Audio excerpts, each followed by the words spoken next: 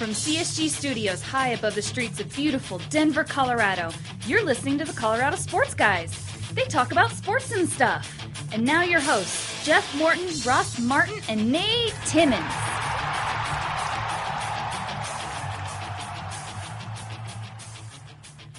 What's up, everybody out there entangled in the interweb? CSG podcast is back. Ross, Hipster's Glasses Martin, is out on assignment. We sent him to Omaha to try to find the Nuggets training camp. But making his way all the way down here from Thornton, we got the king himself, Jeff Morton. What's up, everybody? Nate, how you doing, man? It's been a while. Everywhere I go, people ask me, "Where's Nate?" Tell him I got hit by a bus. We're not using headphones tonight. It's a little strange. It is. No headphones. It is. Feels less professional. But it's fine. It's fine. The important thing is you'll be able to hear us. Yeah, and of course you're asking. People are asking where I was because, of course, the Nuggets had media day. It's the first media day I've missed since the 57-win season. It's amazing, isn't it? George Karl and company. When you think about that, it's pretty amazing. When you went to, was that 4 years in a row, 5 years in a row? Yeah, I mean, I'm sure Dempsey's been a shit ton more than I have. I don't know. I think he came on when you came on, right? Because Hawkman. Yeah, but he'd come do like spot NBA coverage to help Hawkman out here and true. there. You know, I mean, he's an old pro. He's been doing this stuff since college. He's like 60 anyway. That's true. That's true. I wish, because he's only 3 years older than me. Which and I'm sure we're gonna have Dempsey on at some point. He's married. He has a kid now. He has a kid. Dempsey's all grown up. He is. He is all grown up. And it's amazing. Well, Matt Moore has 2 kids. He just had another one. So everyone we know has children, I think, except Adam Mata. Except for Jake Feinstein.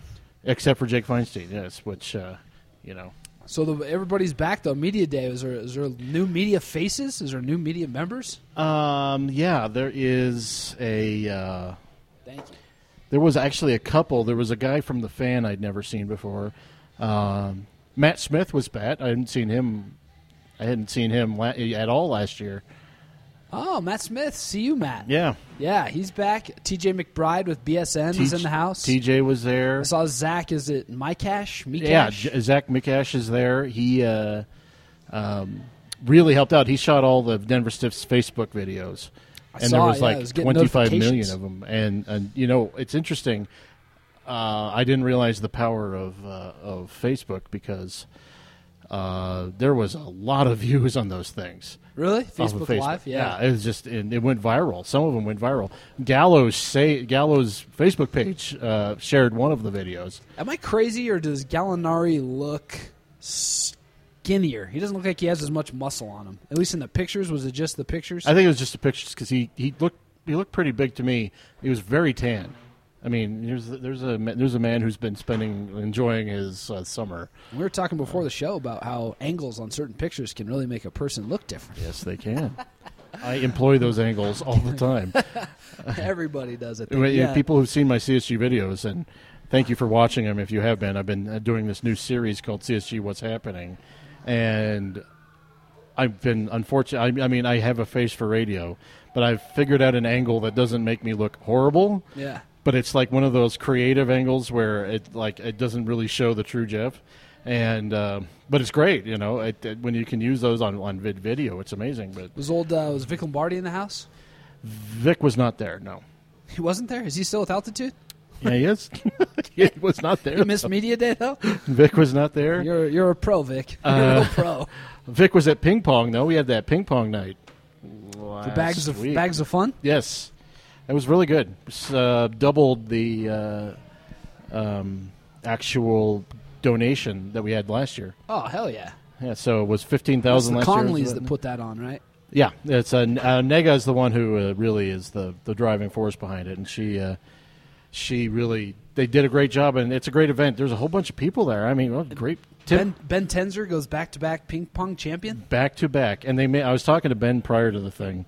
I'm not exposing any secrets here. He came in with the plaque that he got last year, and he's like, "No, man, they made me take it in." And I'm like, "Ben, I bet you brought this in by yourself, just to remind people that you are the ping pong king in Denver." Oh yeah. So, but yeah, Tenzer was there, but a bunch of Nuggets players, like 3 or 4 Broncos players. Brandon Marshall was there. Oh yeah, I love Brandon Marshall. For all those people upset with Brandon Marshall, screw yourselves. Kiss my rump. And Tim Howard was there. Oh, nice. Yeah. Yeah, so it was like Very cool. It was a great event, but it's a couple things going on. We'll get more into Media Day later on, but that was it was a fun experience. It was that ping pong thing was. I encourage everyone they're going to do it next year. I encourage everyone to go to it. It's just really, really fun. Does everybody get to play? You get to play if you reserve a table and all that stuff, and I don't. Because I want to play like Nuggets players if I play, right? Like that's what people would want to. If you're going to play ping pong, like you want to go. Did Les Shapiro play? Didn't he play last year? Les played last year. He didn't play this year. Oh, he learned his lesson. Les learned. Nikola Jokic was hopping around playing people. Yeah, he was challenging different people to play ping pong and in his way. And his brothers were there, and it was a fun. It's extremely fun, and it's one of the events that I have gone to that I just look forward to. This 2 years in a row now. It's just next year's going to be even better, I'm sure. Yeah, and if you're a Nuggets fan, you got to go because it's your opportunity to interact with front office, coaching staff, players, all that good stuff. Absolutely, other athletes. So yeah, I like it. That's cool. The Broncos. Yes. Won a game against the Bengals that I did not think they were going to win heading in. I thought that was one of those quote-unquote scheduled losses, and I was very interested to see, I was like, they're not going to get calls in Cincinnati, which they got plenty. They're not going to get turnovers. They got a couple, right? At least. They had one turnover, right? At least. Yeah. The offense, they finally throw the ball down the field a little bit. Simeon, I don't think got any interceptions, but definitely could have thrown at least one, if not two. Simeon did. He had a couple tipped balls in the first half on one drive. Oh, he had that one too late in the game where he threw it right to a Bengal linebacker or corner, and he just dropped it. I kind of started thinking that Simeon was a backup quarterback inserted into this role because the Broncos are, grooming Paxton Lynch. Yeah. And this game against the Bengals, when he hits Emmanuel Sanders deep, he hits Demaryius Thomas deep, it's like, all right, maybe they're going to start opening up things a little bit, like little by little, baby steps for him. And he showed me more in that game than I had seen in the previous two, and obviously that's the way it's probably built, right? Let me ask you a question, and I wish Ross was here for this. Ross, who's on assignment again, and hopefully he's getting us some good video. Yeah, we sent him up to Omaha to cover this Nuggets thing. Hopefully he's getting us some good information. We know Luke Binder's up there for BSN, so we got to have Ross Martin there for CSG. We got to have Ross Martin. So. CSG's got to be represented everywhere. But what is it about the deep ball that is like the confirmation that you have a good quarterback? You have to be able to stretch the defense, in my opinion. I mean, you have to, anytime you played the Vikings with Adrian Peterson, it's all about running. Yeah, and stacking the box, right? Get 8 guys in the box. I mean, if you hit a guy, it's just like, I don't have to explain everything NBA-wise, but it's like not being able to shoot threes in the NBA. You got to shoot some threes. Didn't we used to have a segment on that? You got Nate compares everything to the basketball to the Nuggets. Yes, and I can do it with anything. But you have to be able to hit those long balls. You have to stretch the defense, and you have to just have those abilities to not have to need, 7-8 minute drives every time you have the ball. You got to be able to score quickly sometimes because you're not always going to be, winning, or you just want to take some pressure off your offense. What was impressive to me, real deep dive there. Well, no, that kind of. I think that's actually it leads me into what I think was the moment where I changed my mind on Trevor Siemian, because I've thrown a lot of snark his way. The Bengals went up 17-16 and went on. I think it was what was it, a 8-minute drive, and they got 3 points. The Broncos, in turn, went down the field and actually ate up the same 8 minutes. That, to me, was like where I started kind of turning around on Trevor Siemian. It wasn't the deep balls. It was the response. Converting on third downs, keeping the chains moving. Yeah, that's huge. Those long drives that take up a lot of time can be demoralizing. Oh, big time. For an entire team. And when I saw they went out, it was short pass, run, short pass. But it was effective. And then it ended up with a pass to one of the tight ends, John Phillips. And it was that right there is where I'm like, oh, okay, maybe there's something to Trevor Siemian. It was really that moment because all the Broncos people that I've been talking to, and I believe it or not, I have actually been talking to them. I just never say anything about it. Have been telling me, from what they've been hearing is it's like, no, he's just a seat warmer for Paxton Lynch. Yeah. And I think that the game against the Bengals was kind of like where everyone even in the organization was like, maybe we can ride with Trevor Siemian a little longer. What concerns me is the defense, believe it or not, and the fact that they get run on quite a bit. Yeah, I mean, is it Stephen Hill, Jeremy Hill? Jeremy Hill, right? Jeremy Hill. Yeah. He had a field day with Denver, at least on that opening drive, and kind of throughout the game. And Cincinnati was able to, not only the Bengals, but even in previous weeks, third down hasn't been like a guaranteed out. Yeah. You know, it's teams are actually renewing drives or sustaining drives on third down, and that's where you got to tighten up. But I mean, again. But they do make halftime adjustments. Yeah. They do look like a completely different team at halftime in each of the 3 games they've played so far. And that's the biggest thing, because I just always remember with Shanahan, it was like they never adjusted, and they got worse in the second half. That's Teams very always true. just figured them out. And I kind of worried about that with Kubiak, because obviously he spent so much time with Shanahan. Yeah.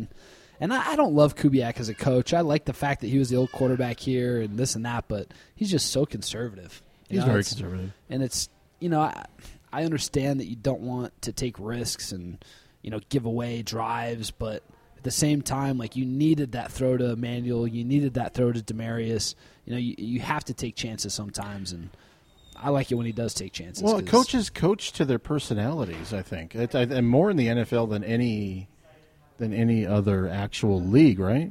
Yeah, probably. Because John Fox was conservative and dopey. And he would have dopey moments, we have a next man up policy here, that sort of thing. Yeah. John Fox makes a brief appearance on the show again. But Gary Kubiak, I always thought coached the team like he is a backup quarterback. He was screw this thing up. He was a career backup quarterback, so his goal was to come in and not be a disaster. Yeah. And I think that's exactly what my memory of Gary Kubiak every time. Remember John Elway went out in a game in 1988. I think he had the flu. He got the flu. They visited the White House, and he got the flu. And Gary Kubiak came in. Was that Redskins game? It was a Redskins game. Gary Kubiak came in and played dynamite. Was that Monday Night Football? It was Monday Night Football, yeah. And it was 1988 or 89, right around there. And he played extremely well. But it was like a brief moment, because every other time that he came in, do you remember the AFC Championship game in 1991 when he came in? No. It was against the Buffalo Bills. John Elway got injured during the game. Oh, really? In the second half, definitely watched that game. Kubiak led them on a touchdown drive in that game. And that game ended up being 10-7 Buffalo. But anyway, he played the game like he was a backup. He coaches like he's a backup quarterback. That's a pretty interesting point, because you think, I wonder if Elway was a head coach, how much different his play calling would be than Kubiak's. Probably drastically. Well, you know what I mean? I think you could see it in the quarterbacks, can't you? Because Paxton Lynch is such a John Elway.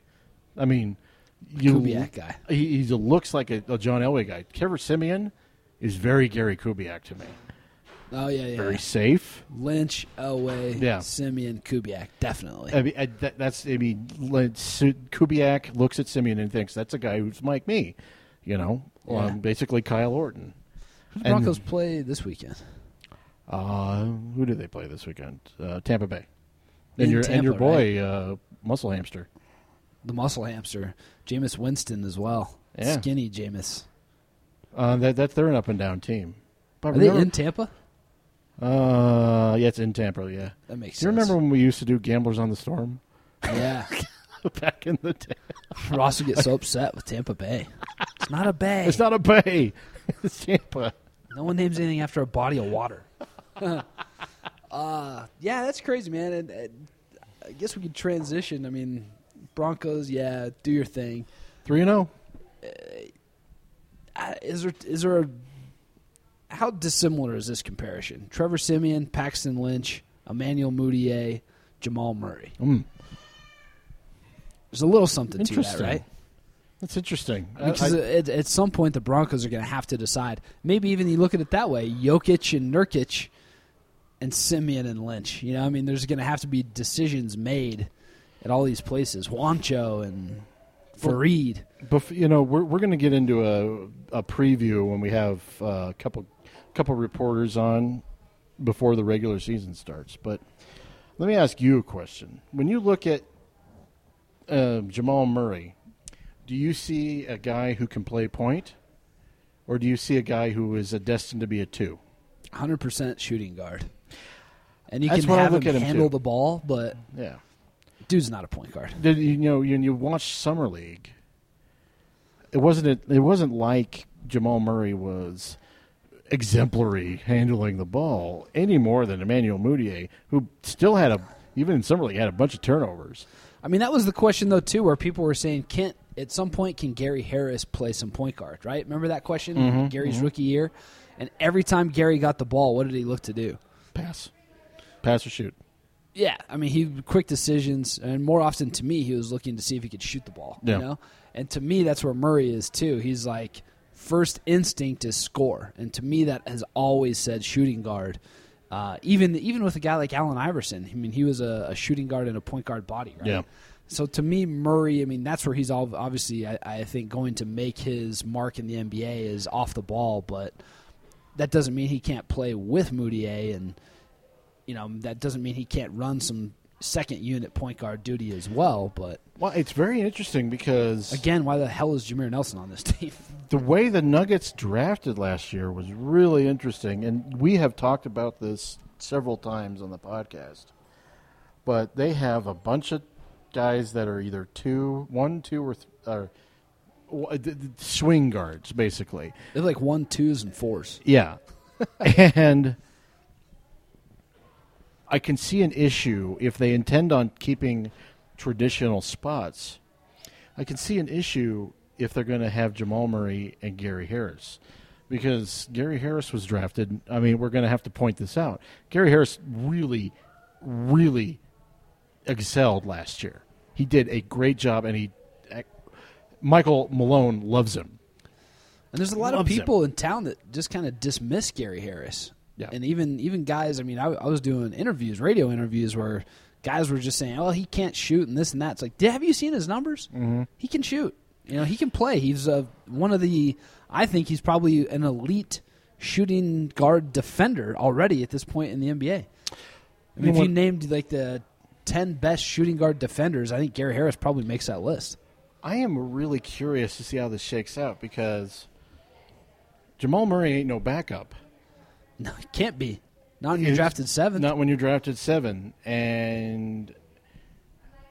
But neither is Emmanuel Mudiay. No, he was drafted 7th. He was drafted 7. So what are the Nuggets going to do? And that's what I'm actually really curious to see this year. More than anything else. Because the rest of the roster is, you know, I mean, other than the 4 spot, and we'll get into that.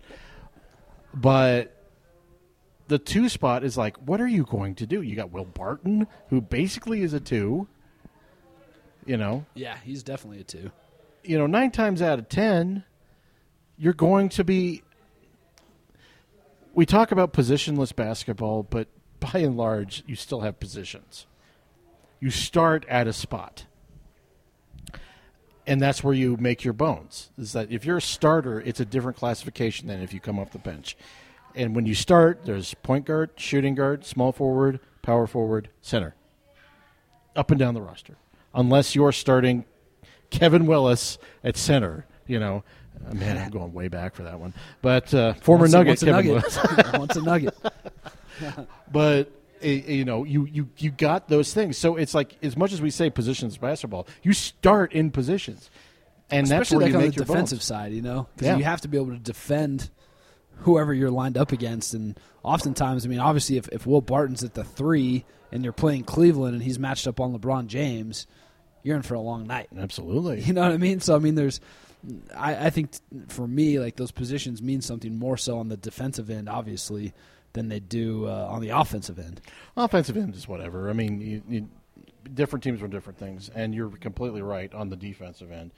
And that actually leads me to another subject. And Michael Malone was asked at the press conference regarding Media Day, and there was Josh Kroenke, Michael Malone, and Tim Kroenke. Tim Conley up there. Boy, Tim's going to listen to this. Like, what did you call me? And someone asked him about, I think it was Matt Moore, asked him, do you have a starting power forward? Ask Malone this question. Yes. Yeah. And he said, yes. It's the guy we've been trying to trade for 2 years. Says, are you going to tell me? You going to tell me who it is? No. And it was kind of like, and he just, boom, done. Of course it's Fareed, right? It has to be. There's nothing that happened that would lead me to believe that he can be replaced at this point in time by anybody on that roster, including Darrell Arthur. I mean, unless they are absolutely convinced that the Jerkic lineup is going to work. Yeah, and I'd say that's a no. I mean, obviously, I think you start Jokic and you bring Nurkic off the bench until he proves otherwise.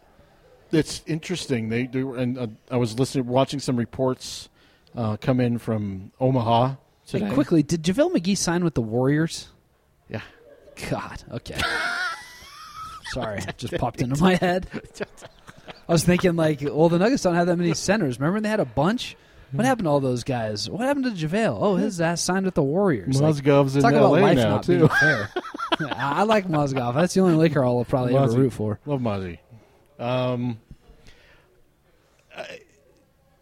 Listen, there was some I was talking to excuse me, blah blah blah blah.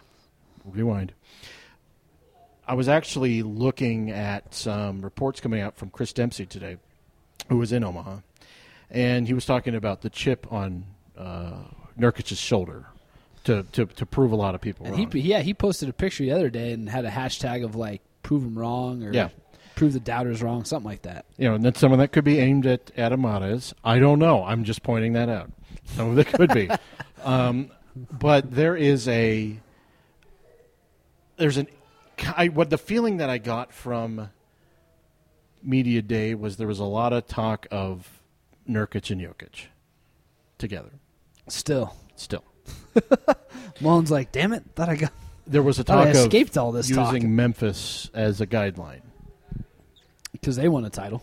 Yeah. They dominated. They were number one seed in the West. Matt Moore could be listening to this and shaking his fist violently at whatever device he's listening to this on.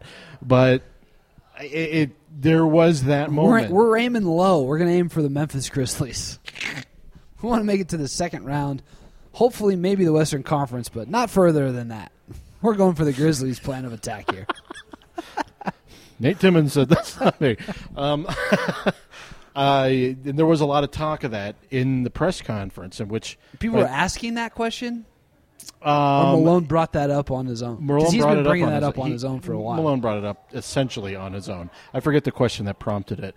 But you can listen to the entire press conference on CSG video, by the way. I got it posted. Go to the Colorado Sports Guys website. It's there. So has he been saying that they want to look at that lineup? They want to see Nurkic and Jokic?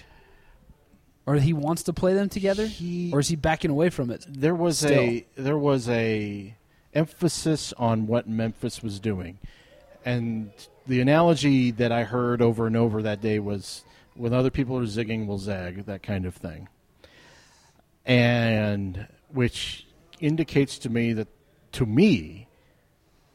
that they're seriously considering the Jerkic lineup. See, there's kind of a point in time where you get too cute, where you think, all right, if everybody's zigging, we'll zag, but oh shit, our zag didn't work, right? Yeah. Because everybody's zigged so far this way that this other way won't work. I mean, I would definitely still be interested in seeing those two play together.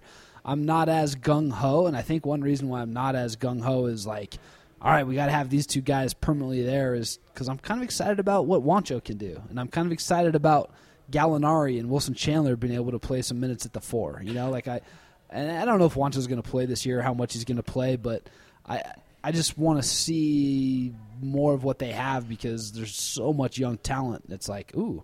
But again, I guess if you go with Nurkic and Jokic, you could essentially play Moutier, Harris, and Murray as well. Yeah. Oh, it's really interesting, the lineups they can play now. If Malone was like insane. super creative with lineups, which I'm not totally sure that he is, he could have a field day with this team. There's so many different combinations that they could go with. There's so many. I mean, there's a ton of options. I personally feel that Juancho's going to struggle. You can go ultra big. You could play Gallo, Chandler, Juancho, Nurkic, and Jokic. Jeez.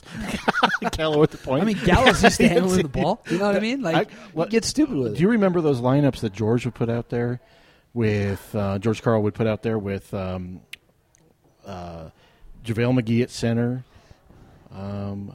Wilson Chandler, Gallo, Andre Iguodala, and either Ty Lawson or Andre Miller? Yeah, those were their... That was a really lengthy lineup. My favorite of his is still Fareed at center, Chandler, Gallo, Iguodala, and Lawson. That was the precursor to the death lineup. Love that lineup, man. They can switch everything and just kill. That was a great lineup. Yeah, that was a death lineup before the death lineup. George Karl's got to be pissed that everybody's been stealing his shit and he's getting zero credit. I'm relatively certain he is. He's like, why is everybody getting credit for all these 2-point guard lineups and all these athletic lineups? Like, I've been doing this since Seattle, son. Come on. I will tell you, and this is Probably absolutely true. People credit Mike D'Antoni when they should be crediting George Karl for the small ball revolution because he was the first. I think even really Sam. was the first Sam Perkins was not a traditional center. No, he was not. He was a 3-point shooting center. Yep. I mean, come on. He was a 3-point shooting center. He always hung out on the perimeter. Yeah. Couldn't play defense to save his life. Everyone else in that lineup could play defense, and he couldn't. But it was small ball, George Karl, and he never gets credit for it. This portion of the podcast brought to you in part by George Karl. George Karl, who's living back in Denver. So oh, he loves it. He said he wanted to retire here. Yes, if you see George in Denver, tell him hi. Tell him Colorado Sports Guy sent you. I still think that there's a window, maybe 5 to 10 years down the road, where George Karl is an assistant coach with the Denver Nuggets. There'd have to be a lot of healing. Him and Josh would have to smoke a big peace pipe. Yes, there would. There'd have to be a big tent too. That'd be awesome. big teepee. Oh man, I can't see that. But back to the Nuggets. Yeah, sorry. What did you think of? Did anything interesting come out of media day? Because I mean, it's to me, it's like you get these. I'm watching Twitter and I'm seeing 8 reporters all report the same fucking thing. Yes. What was it? Manu Moutier says he is an alpha. Oh, okay, cool. He's an alpha. Like to me, media day. Like if you can get one-on-one time with guys, that's where like real stuff comes out. If you come prepared with stuff, if you come prepared with questions, and it's not the same old shit that everybody else is asking, and you're not doing these group things. But were you able to get any one-on-one time with guys? The players still hate doing media day. It's funny. The guys were players really, don't like doing media day. They don't like it, but I tell you what, they were really relaxed this one. Notable exception being Kenneth Fareed and Yusuf Nurkic, who didn't do interviews at all. Fareed didn't do an interview? No. He was all smiles last year, talking about how he's a leader. And was last year the gold medal year? No, year before 2 years ago. 2 years ago. But even last year, he was still pretty smiley. And he was great last year. Last year he was ultra nice. It was like fake nice. He was fake ultra nice, trying to say that he was going to be super nice to media. And he kept smiling, and he kept asking media people to smile at him because isn't this really fun, and this is a great time? Oh, yeah. It was. You could tell it was like pulling teeth. It's like, Kenneth, we get it. You're pouring on the sarcasm real thick. Yeah. Maybe shut up for a while. No, he did not speak to the media at all. Neither did Nurkic, and everyone else did. Even Nate Wolters did. See, that's how you can determine that guys are like leaders. Your leaders are going to be there through the thick and thin. Yeah. And if you're not out there talking at media day, no matter how shitty it is, no matter how many repetitive questions, and here's what you kind of get out of media day a lot of times is dropped this much weight, added this much muscle, worked on these parts of his game. He's going to be amazing, right? Like, oh, man, this guy, he worked on his left hand. I remember Ty Lawson would always say, I worked on my left hand. And then the season starts, and you're like, bro, you're driving left and shooting with your right hand. How much did you work on your left hand? You know what I mean? So it's like, and that's the question that people ask. What'd you work on this summer? I worked on putting the ball in the hole, and hopefully it won't not go in the hole as much. I did that to Wancho, and I felt bad. Everybody asks it. I ask it all the time. I was going to put it on the CSG video, CSG What's Happening Today, but I didn't do it because the audio file, thank God, got corrupted. You got a lot of problems with this. I do, and it happened twice. I had a little interview. It's a really brief interview with Jokic, and then with Wancho, which the Wancho one was good, but you couldn't really understand. What Who's got better English, Wancho or Jokic? They're both Jokic, but Jokic, Wancho impressive because Wancho's a little more smooth, but he has a thicker accent. Yeah. I'm pretty impressed, man. I mean, when I took Spanish throughout middle school, high school, and college, I still couldn't hold a conversation. So, I was never immersed in it, and I've always heard that that's like the key, obviously, is being immersed in that language, so you kind of have to do it.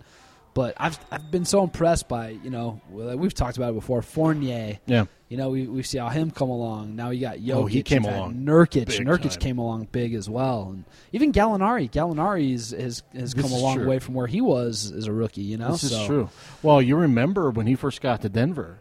When Gallo first got to Denver, he Mozgov wasn't great. Well, Mozgov. Remember we did that interview with Mozgov, and we were using Google Translate to try to translate a few words here and there. I remember, was it Maya Starks interviewing him after they got traded? Yeah, and it was just uncomfortable. He was just like, "Hey." Yeah. Then Mozzie became one of my favorite Nuggets, but. What was it? So, was there anything good at a media day? I mean, what was more interesting, the players or the press conference? Players, but the press conference was good. Did anybody ask Malone about running more? I don't think it didn't happen this time. Hey, are you going to run ever? Because golly, I sure do like it when you run. But this time, actually, I asked Josh if they're going to invest in a practice facility. Yes, we've heard Andy Feinstein has been on this podcast talking about how the Nuggets own the land where Ilitch currently sits, and how stupid it is to have an amusement park right in the center of your downtown area. Yes. Why not create a huge practice facility / LA Live type place, as Andy put it, where you have bars, restaurants, really make it. Yes, I agree. That's the problem with where Pepsi Center has been since it was built, is there's really... What's around Pepsi Center? Bronze and Brooklyn's, right? And Bronze is gone. I don't even know what it is. If it's even, is it tailgates? Is it nothing now? It's nothing now. It's not even. And Kroenke owns that building. Yeah, they bought that and they took it over after it was Bronze. They made it their own place. I mean, but when you go to a Nuggets game, it's kind of a pain in the ass to get there if you're not at Brooklyn's. Yep. If you had more options, if you had more bars and restaurants around Pepsi Center, if you really made it a place where you would get a walk-up audience. Like you can at Coors Field. Coors Field, I can name you 10 bars. I mean, Lodo's, View House, Downtown Tavern, Cowboy Lounge, all these places, Gin Mill, they all look right at it. You can choose all these places and go. And that's what Pepsi Center needs, is it needs more of a center around it. It needs more around it. I agree with that completely. And you know who they share a parking lot I'm not even with. A city planner. I know. You should be, though. Could be. They share a parking lot with, 2 different colleges. You see your area campus over there. You have an LA Live area over there. You'd be able to just walk over to whatever establishment is over there by Pepsi Center. You would just get residual tickets that way. And I used to look a lot. When I went to Metro, I would always look, because I had this stupid class that lasted till about 7 p.m. So I'd always look for Nuggets tickets, and it was if they had a college rate, hey, bring your student ID and you can buy $15 tickets or something, I probably went to a ton of games. Yep. But it's one of those things, and I think as Josh was saying that they're looking into it. So what did he say? Yeah, he said they're going to do it. He said that they are looking into it right now, kind of like with the D-League team. Okay. He told Matt Moore that they are definitely looking at getting a D-League team. And nobody's excited about a D-League team from an ownership standpoint because all it does is lose money. Yes. It's like, oh, yeah, we're going to get one of those as soon as we can. Yes. Listen, with a D-League team, you might as well just burn the money that you're sending them. Yeah. It's just, it is what it is. No one goes to see D-League teams unless a star goes there. So where would you put this thing? Because obviously with the Nuggets being in Omaha, at Creighton for their training camp, now there's this buzz about, well, they're using training camp to see if Omaha is a place where they want to put this team. Would you put the team in Omaha? You can get a plane from Omaha to Denver, I believe. About 45-minute plane ride, right? And honestly, I took a plane once from Casper, Wyoming to Denver to go to Las Vegas, and it was you took off and then you landed. It was awesome. It was like, wow, this was the best flight I've ever been on. So, I mean, seriously, if you put it in Casper, let's say they put it in Grand Junction. Can you fly from Grand Junction to Denver? The flight from Grand Junction to Denver is like not even a half hour. But there is a flight. Yeah. So you could do it. I mean, would you put it? Where would you put it? Would you put it in Omaha? Would you put it in Colorado Springs? Grand Junction? I think I would consider Grand Junction only because they have a minor league baseball team too. Yeah. And they go to every game. And Omaha has the College World Series. They have Creighton. I don't know if you're going to get that big of a draw with the D-League team in Omaha. Yeah. You have the Cornhuskers. You have the Corn. People in Omaha drive to Lincoln to watch games. I think I have family in Omaha. My whole family's from Omaha. I think Northern Colorado would be all right. Maybe Fort Collins. Well, they tried. What was the old one? The 14ers. They were at the that Broomfield Event Center. Yeah. Too close to Denver. It was too close. Yeah. But maybe I think Fort Collins would be. That's 80 miles away. You got CSU though. I mean, they couldn't do it in the Springs. It just no one's going to drive to the Springs. So, but the Springs is big enough, I think, to support a team, even though you have the Air Force down there. That's true. You got 400,000. We should ask Raj. Raj, would you drive? I mean, he drives that all the time. That's right. Yeah, that's true. He's also insane. Yeah. Okay. Well, I think Raj Sharon from 104.3 The Fan. I'm sure he was at Media Day. No, he was not. I'm sure Raj was probably not at Media Day, probably too busy. I know Raj recently got a promotion with 104.3 The Fan. Huge congratulations to him. He's worked his ass off for a number of years. Yes. So he probably was actually working a real job. Like he was working his ass off that day. So when you're an executive producer like that, you basically live at the radio station. So. Yeah. But I think the two options are Grand Junction and Colorado Springs. And is Grand Junction even do you think that's even on their radar? Or is that just doubt it. You brainstorming, right? That's me brainstorming. I don't even think it's in consideration. I mean, Omaha it's a short plane ride, and I think that's part of the consideration there. It has to be, yeah. It's not long, but you're also not going to be sending, charter flights from Omaha to Denver unless Gallinari needed to go have a rehab assignment or something like baseball. But, again, you don't really do that at the NBA level. So, yeah, you just worry about a commercial flight. And you can get commercial flights from Omaha to Denver, no problem. And the easiest flight is anywhere going west to Denver. Yeah. So I think that's probably – if I was looking at it now, I think the signals are saying Omaha is a likely destination if they were to do a D-League team. I don't know. The most unimportant thing ever, a D-League team. I mean, listen, people focus on D-League teams. Wancho could play 30 minutes a night for the Omaha Nuggets. The casual fan, the people who are not going to Nuggets games, don't give a rat's ass about the D-League team. But I also people like us do. I thought it was very interesting, dating back to when Jordan Hamilton was with the Nuggets. He could have used the D-League team. Well, I talked to Jordan extensively, and I talked to Melvin Hunt extensively about Jordan Hamilton and his experience with the team. And he really felt, talking about Melvin Hunt, that Jordan benefited greatly from sitting on the actual bench watching games. Really? And he said Jordan was constantly asking questions about, and Jordan said this too, that he would constantly try to pick the coach's brain about, okay, I see what he's doing. And, if you're with a D-League team, what are you working on, really, honestly? Yeah. Like, you're scoring. You're not playing defense. You're just scoring the ball. Yeah. And if you're trying to get noticed, like Axel Toupon. Yeah. And if you're, and it's going to be different, obviously. Like if Wancho went there, sure, he's going to try to score. I mean, Quincy Miller and Jordan both had stints with the Iowa Energy. Yeah. They both went out there, played. Actually, I don't know if Jordan went with Iowa or if he was with another affiliate they had. I can't remember. Well, as I remember, Quincy did really well out there with the Iowa Energy, right? Yeah, and again, did that translate? No.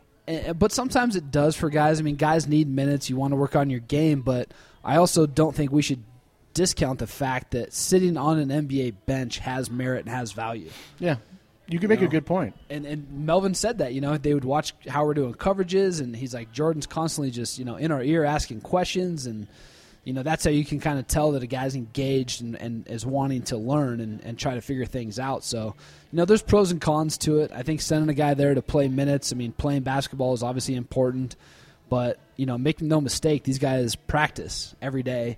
They work on their game every day. Like, nothing beats game experience, sure, but I'm not 100% sold that D-League game experience means all that much.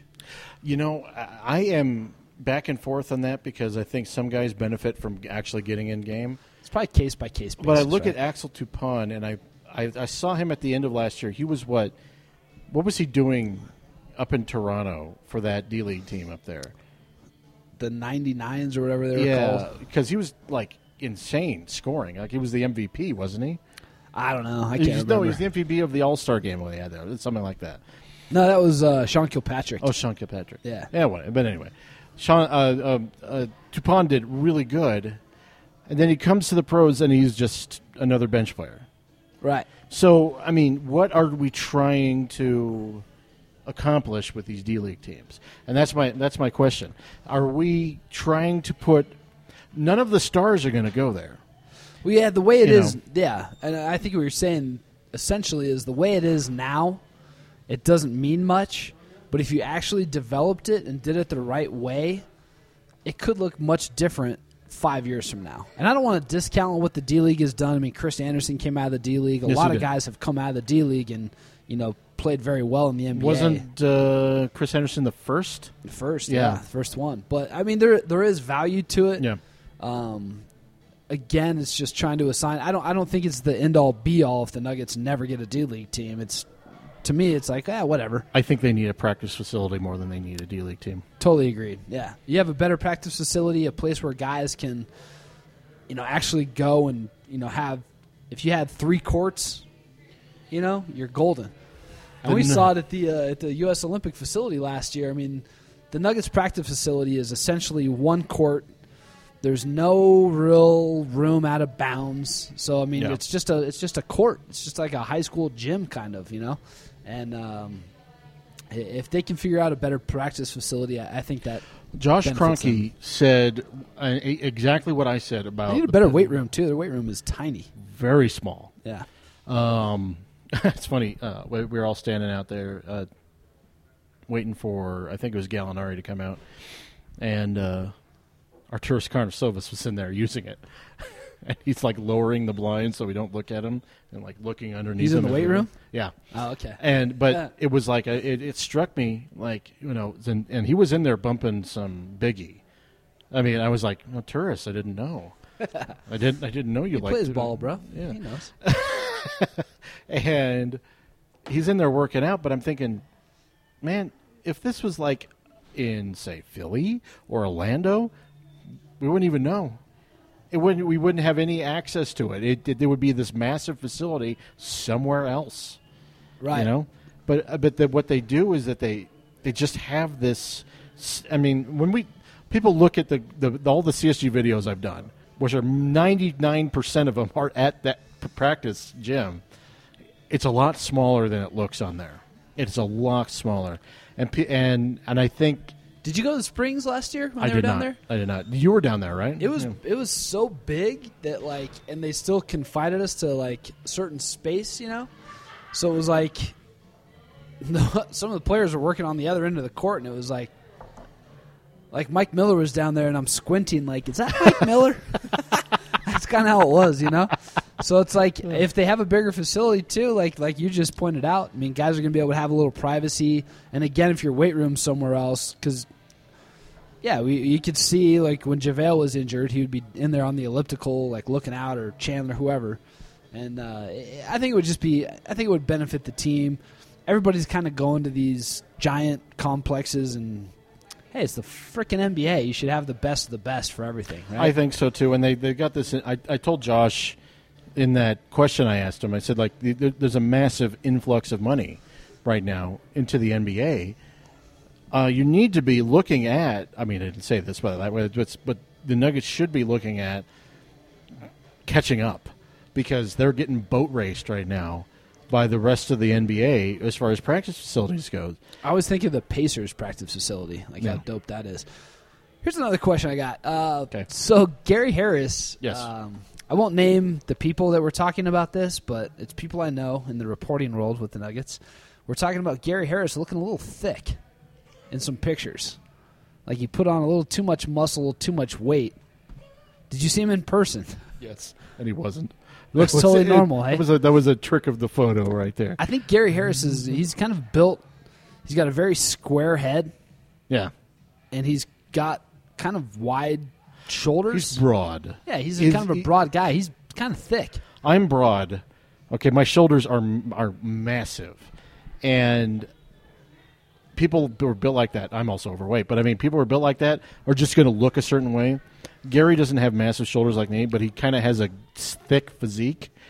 But he's just wide, he's a little wide. He's thin. He's not. You know. He looked the same as last year. But that picture that you're referring to really made him look.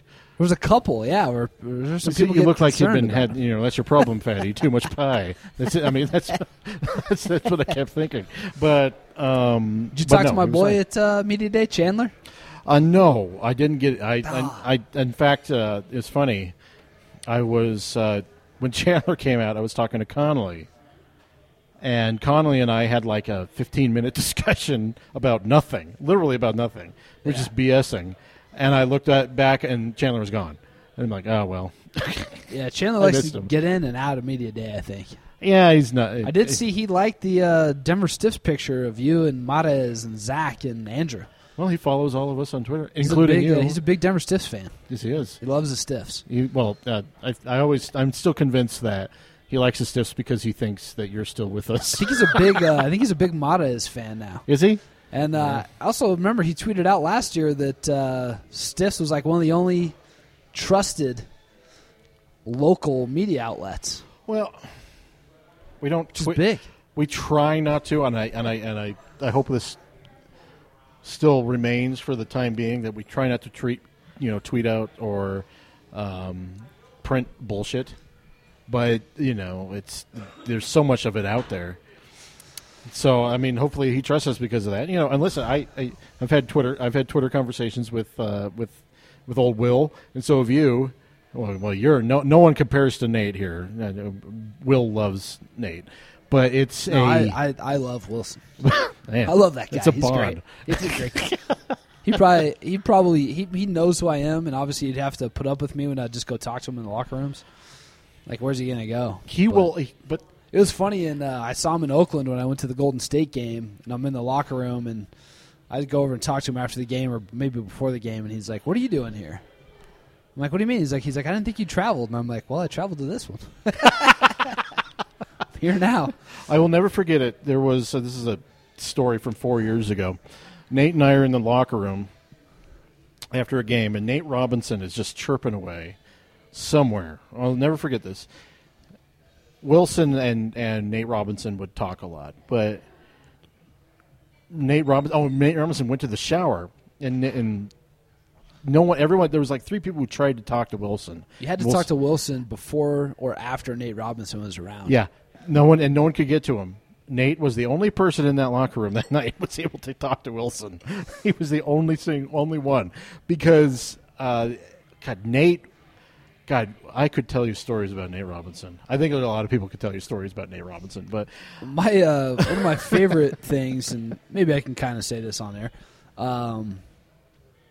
So I'm in the locker room in Golden State, and Mozgov, Quincy Miller, Chandler, and Nate Robinson start discussing some guy from somebody. I think it was Nate Robinson talking about a guy from his elementary school they used to like choke people or something. Like he'd get in fights and try to put them in like sleeper holds or choke them out or something. And then they were asking if like choking a guy out was considered winning a fight or not. They started kind of asking each other because I think at one point, Quincy had threatened to choke Mozgov jokingly. Had threatened to like choke him because Mozgov was messing with him because that's what Mozgov does. Yes. So they all started talking about if choking a guy out was winning a fight or not, and then I believe Nate Robinson chimed in with something about a guy he used to know back in the day that used to try to choke guys. And if that was winning a fight or not.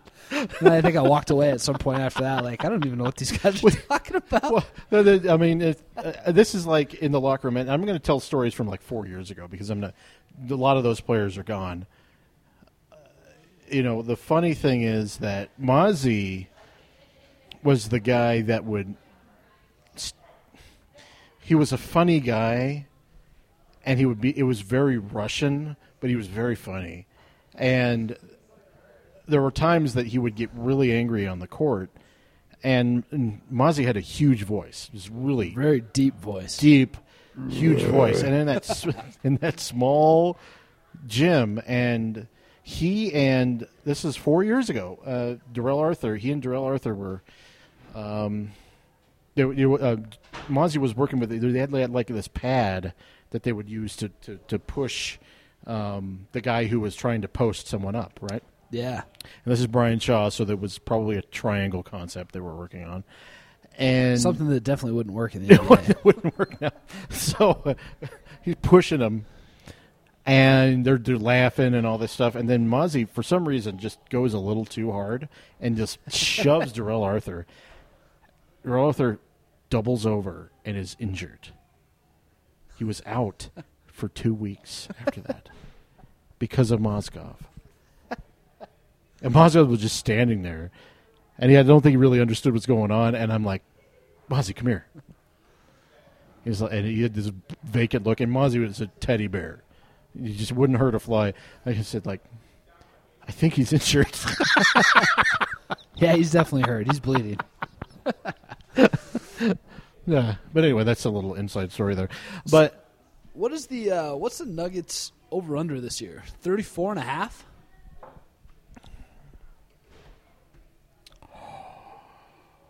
Yes, 34.5. I have them at 39. That's my prediction. Yeah, I think it's safer to say that the over/under should be 40. Well, it would make more sense. Maybe they'll hit the under, but what did they win last year? 33. 33? With so it's no Vegas Gallinari, no Chandler. Yeah. Well, no experience from Moutier or Jokic. Gallo was out the last no 15 Nurkic, games. essentially. Yeah. Gallo only missed 15 games last year? No, he was out the last 15 games. He missed like 3 weeks in the middle of the season. Yeah. And Moutier missed a month. Yes. So I mean, it's very hard for me to see them not eclipsing the total from last year and not pushing for close to 500. I know Chandler had tweeted out something about either 500 or a game above 500 or something when somebody had made a prediction to him. Well, it's interesting because I call over-under Vegas clickbait. They sometimes will set a ridiculous line in order for the money to come in on that team. And it just looked to me like, just based on it, that the Nuggets seem to be that team. Because there's no way a team that won 33 games with all the injuries the Nuggets had last year. Injuries and non-experience. Yeah, would get a 1.5 wins more than they had the previous season. Yeah, it that never made any sense. And the schedule last year sucked. It sucks this year, too. Really? They play 7 of their first 9 on the road. Oh, sweet. Great. Grand. Wonderful. Yeah, it'll be tough. It'll be a little bit tough. Well, all right. I don't know if we have any other Nuggets stuff. But there's no 8-game and 7-game homestands this year. So.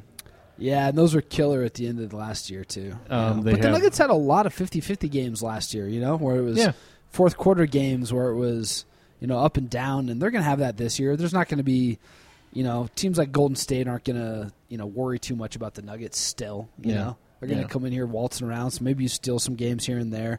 The Thunder weaker, the Rockets are a what do you mess. think of the Thunder? I mean, they got Oladipo and 6, 7, 8 seed. Oladipo and who else did they get in that trade? Silva. Sabonis, Paul Cleese guy. He came with that. Sabonis, yeah. I mean, I don't know. I think the Thunder are going to struggle. They're going to struggle big time. I don't really know who else is out there in the West. We can talk about that stuff later on. Yeah, we'll talk. We'll try to have a preview here with a couple of prominent local writers, and we'll get more in depth than we have tonight. Tonight was more about media day and BSing.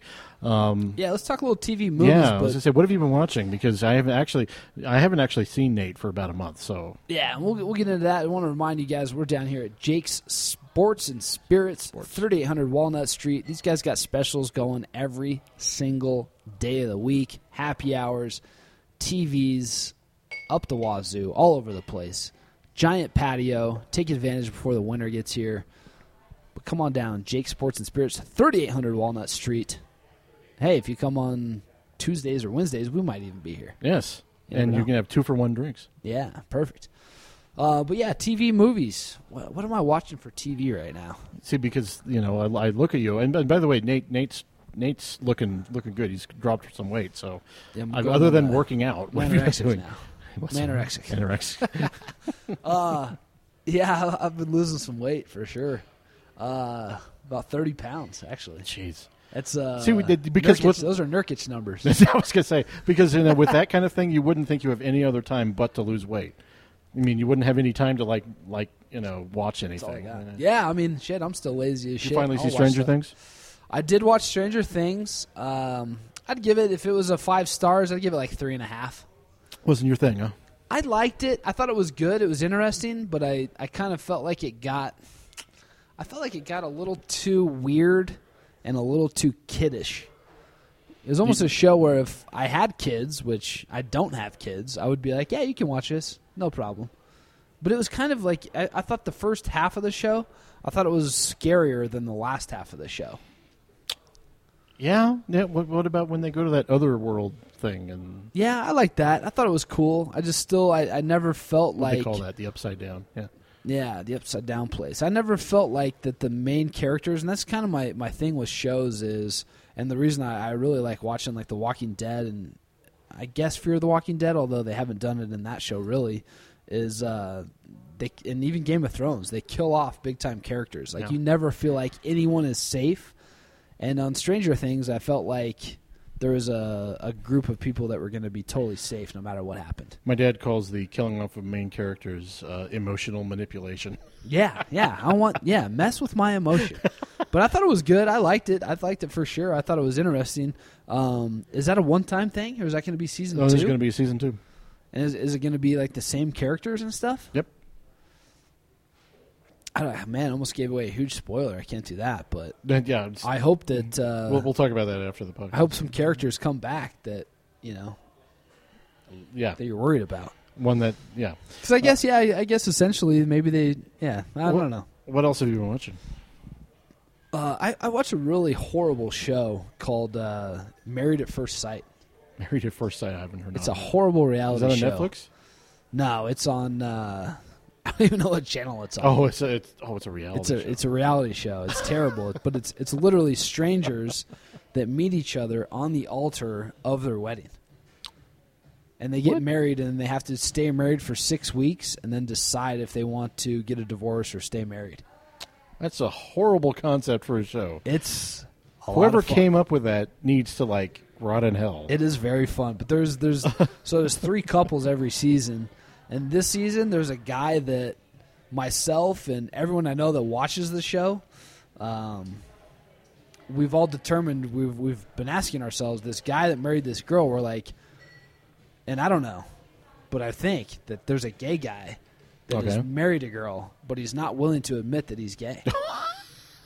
I mean, it's just like dude, what is going on with this guy? Like, oh my God, really? Or either that, or I don't know. It's very strange. You almost have to watch one of those people. Eh? I think so. You know what it reminds me of? But even girls I talk to that watch the show go, oh yeah, and then there's that gay guy that's with that girl, and I'm like, that's what I think he is too. Totally gay. It's really weird. You have to watch that. What is it called? Married at First Sight? Married at First Sight. Okay, I'm gonna have to watch that because I love trash like that. It is trash. Total trash. It's kind of done nice because there's like therapists and stuff that try to match these people up and this and that, and there's a science behind it, but essentially it's just kind of a mess. What I'm going to have to do is... It's not like Real Housewives. You know what?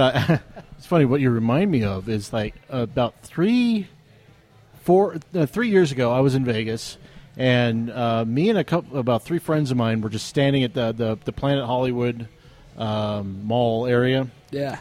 And I was my guess would be as I was fairly inebriated. Oh, yeah. And a guy comes up to us and says, you guys want to make a little money? And I said, like, I'm not hooking, at least not tonight. You guys want to make a little money? What do I got to do?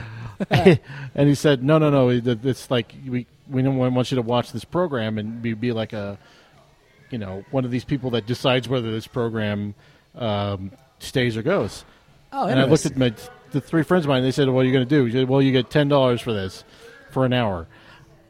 And I'm like, $10? Well, it's okay. It was all right. It's like high school money. $10 an hour. And you're in Vegas. You don't expect to. Well, unless you win, you don't expect money. So we go up to this thing. We watch this program. It's called. This is the actual title: "Hitched by a Bitch." What? It's about this wedding planner on a Caribbean island who's a total bitch. It's literally that is the premise of the show. She's just a jerk wedding planner? Yeah. And everybody has to work with her? It was basically like Gordon Ramsay if he was a... I told you to put the place settings in the center of the beep and table. So we watched this thing, and I'm like, I can't recommend this thing. And I looked for it online, and apparently they took our recommendation, and they did not air this thing. So yeah, horrible. Never would have worked. Hitched by a Bitch is what it was called. What have you been watching? Have you seen anything good? Well, I'm trying to think here. I watched... I don't think I've been to the movies since... I saw something after Ghostbusters, but I can't remember what it was. I definitely went and saw something. Oh, I saw Sausage Party, that cartoon. By Seth Rogen about the food. How was that? It was incredibly dirty but funny. It's an adult cartoon. It was good. Really? I liked it. Interesting. I didn't see Suicide Squad, though. That was one I meant to see at some point. Did you watch it? The reviews of that thing got horrible. I know. Everybody I talked to said it was like not enough action, not enough anything. Because I've been watching Gotham. Have you seen Gotham? No, but I've heard good things. I think SD Cat loves Gotham on Denver Stiffs. Shout out SD Cat. It's a good show. You like it? Yes. I was got debating 2 seasons on it. Netflix. Because, it goes into like all these backstories about stuff, right? Yeah, and it's really well done. Very violent, but it's really well done. This guy today was asking me at work if I knew that like the Joker's girl or something like had voluntarily jumped into the same vat of stuff that he did to like get kind of messed up, like it was a rite of passage or something. And he's like, it's from like the comics, And I'm like, I have no idea what you're talking about. I'm not one of those guys who reads comics. You have a Batman shirt. I have many Batman shirts. You're supposed to know about Batman. I know. I also saw on Amazon there's this show, an Australian show called The Kettering Incident. It's really good. Kettering Incident? Is it English? It's Australian. Damn it. Is everything on Amazon from Britain? No. That's just what I watch. Is Amazon British? No. Well, it is. It's like everywhere.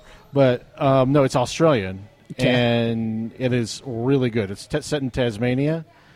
And it's kind of a bizarre show, but it's about this incident that happened and the bizarre facts around it. And it's about 8 episodes. It is really, really well done. Really? Really. I mean, it's kind of slow, but it's really well done. I know what I've been watching is on FX or FXX. I don't know which one or the other. Atlanta with Donald Glover. Yeah, how is that? I haven't seen it. AKA Childish Gambino from the Yeah. rap game. It's really good. It's about just essentially two guys, Glover and his cousin, goes by the rapper name of Paperboy. He's also a drug dealer, just kind of a regular dude in Atlanta that's trying to make it as a rapper. He puts out one song and it goes like viral on YouTube. It's huge. So and they're playing on the radio now, and Glover's kind of he went to like a nice school, but I think he got kicked out of Yale or Harvard, one of those, like an Ivy League school. And he's trying to manage his cousin, but his cousin doesn't totally trust him, and they're trying to he's trying to become a rapper. So it's good though so far. I like it. Huh. It's I pretty heard good things about that. There's another one. Was it? I started watching some other show on Netflix about music, and it sucked. About early rap. Yeah. What was it called? Oh, it's horrible. God dang. Did you watch it though? It's like I kind of watched the first couple 70s stuff. Yeah, it's late 70s. It's with what's his nuts is in it? That the Hispanic dude, the big guy. He's a total jerk. He's in everything. What was he? He used to be in all sorts of shows. He was in Sons of Anarchy. I gotta look him up. I think. This is quality podcasting right now. I'm gonna do. Hey Siri, Sons of Anarchy. Jimmy Smits. Jimmy Smits There it from NYPD Blue. NYPD Blue and The West Wing. What is that show? Is it any good? I watched one episode and I think I turned it off during the first episode and I hated it. It kind of felt like a stupid musical. I only watched 2 episodes. Did it suck? And it sucked, didn't it? Yeah.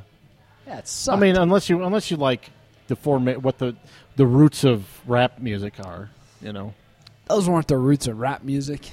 That's garbage is what that show is. Straight garbage. Straight garbage. That couldn't be how rap was invented. Probably was, but I refuse to believe it. Was it the Sugar Hill Gang was like late 70s, Yeah, they were kind of goofy like that. Yeah, true. Whatever.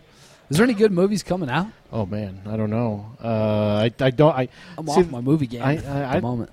Never go to movies anymore. I know. I always want to see stuff, and then I'm like, well, dude, if you wait a month, it'll be on Redbox. So then I just try to wait, and then I'm like, it's on Redbox. I'd have to drive to the store and pay $1.50, or if I wait another month, it'll probably be on HBO or Stars, and I can watch it for free. I'll just hang out and wait. I did watch the second season of From Dusk Till Dawn. Oh, yeah, I bowed out on that after like 2 or 3 episodes, I think. Maybe one The episode. first season was the movie, and the second season is ridiculous. That's how I started watching The Strain on FX, and it was like it started out cool for like 3 episodes, and it was like, okay, this is ridiculous. Some shows do that. Yeah. They hook you, and then they just go straight into Shitsville. Yeah. I don't understand it. I've been watching a couple of others, but I'm not too sure about Sarah Jessica Parker has a new show on HBO coming out called Divorce, and she is the woman that obviously gets divorced, and then the husband is the guy that used to be on Wings and was also in Sideways. Oh, Thomas Hayden Church. Yeah, he's got that kind of funny voice. Yeah, Lowell. Yeah. So I don't know, and I'm like, is this going to be any good? Like, it looks interesting, but it looks like she annoys the piss out of him all the time or something. It's that horse face. Can't tell. Yeah. It's like, get out of here. I bet you she annoys Matthew Broderick too. Are they still married? I think so. Oh, what a mistake. Okay. Crazy. All right, man. Well, that's about all I got. Yeah, that's all I got. All right. Well, hey, CSG Podcast, we're here. We're getting out of here. We'll see you guys next week. Bye.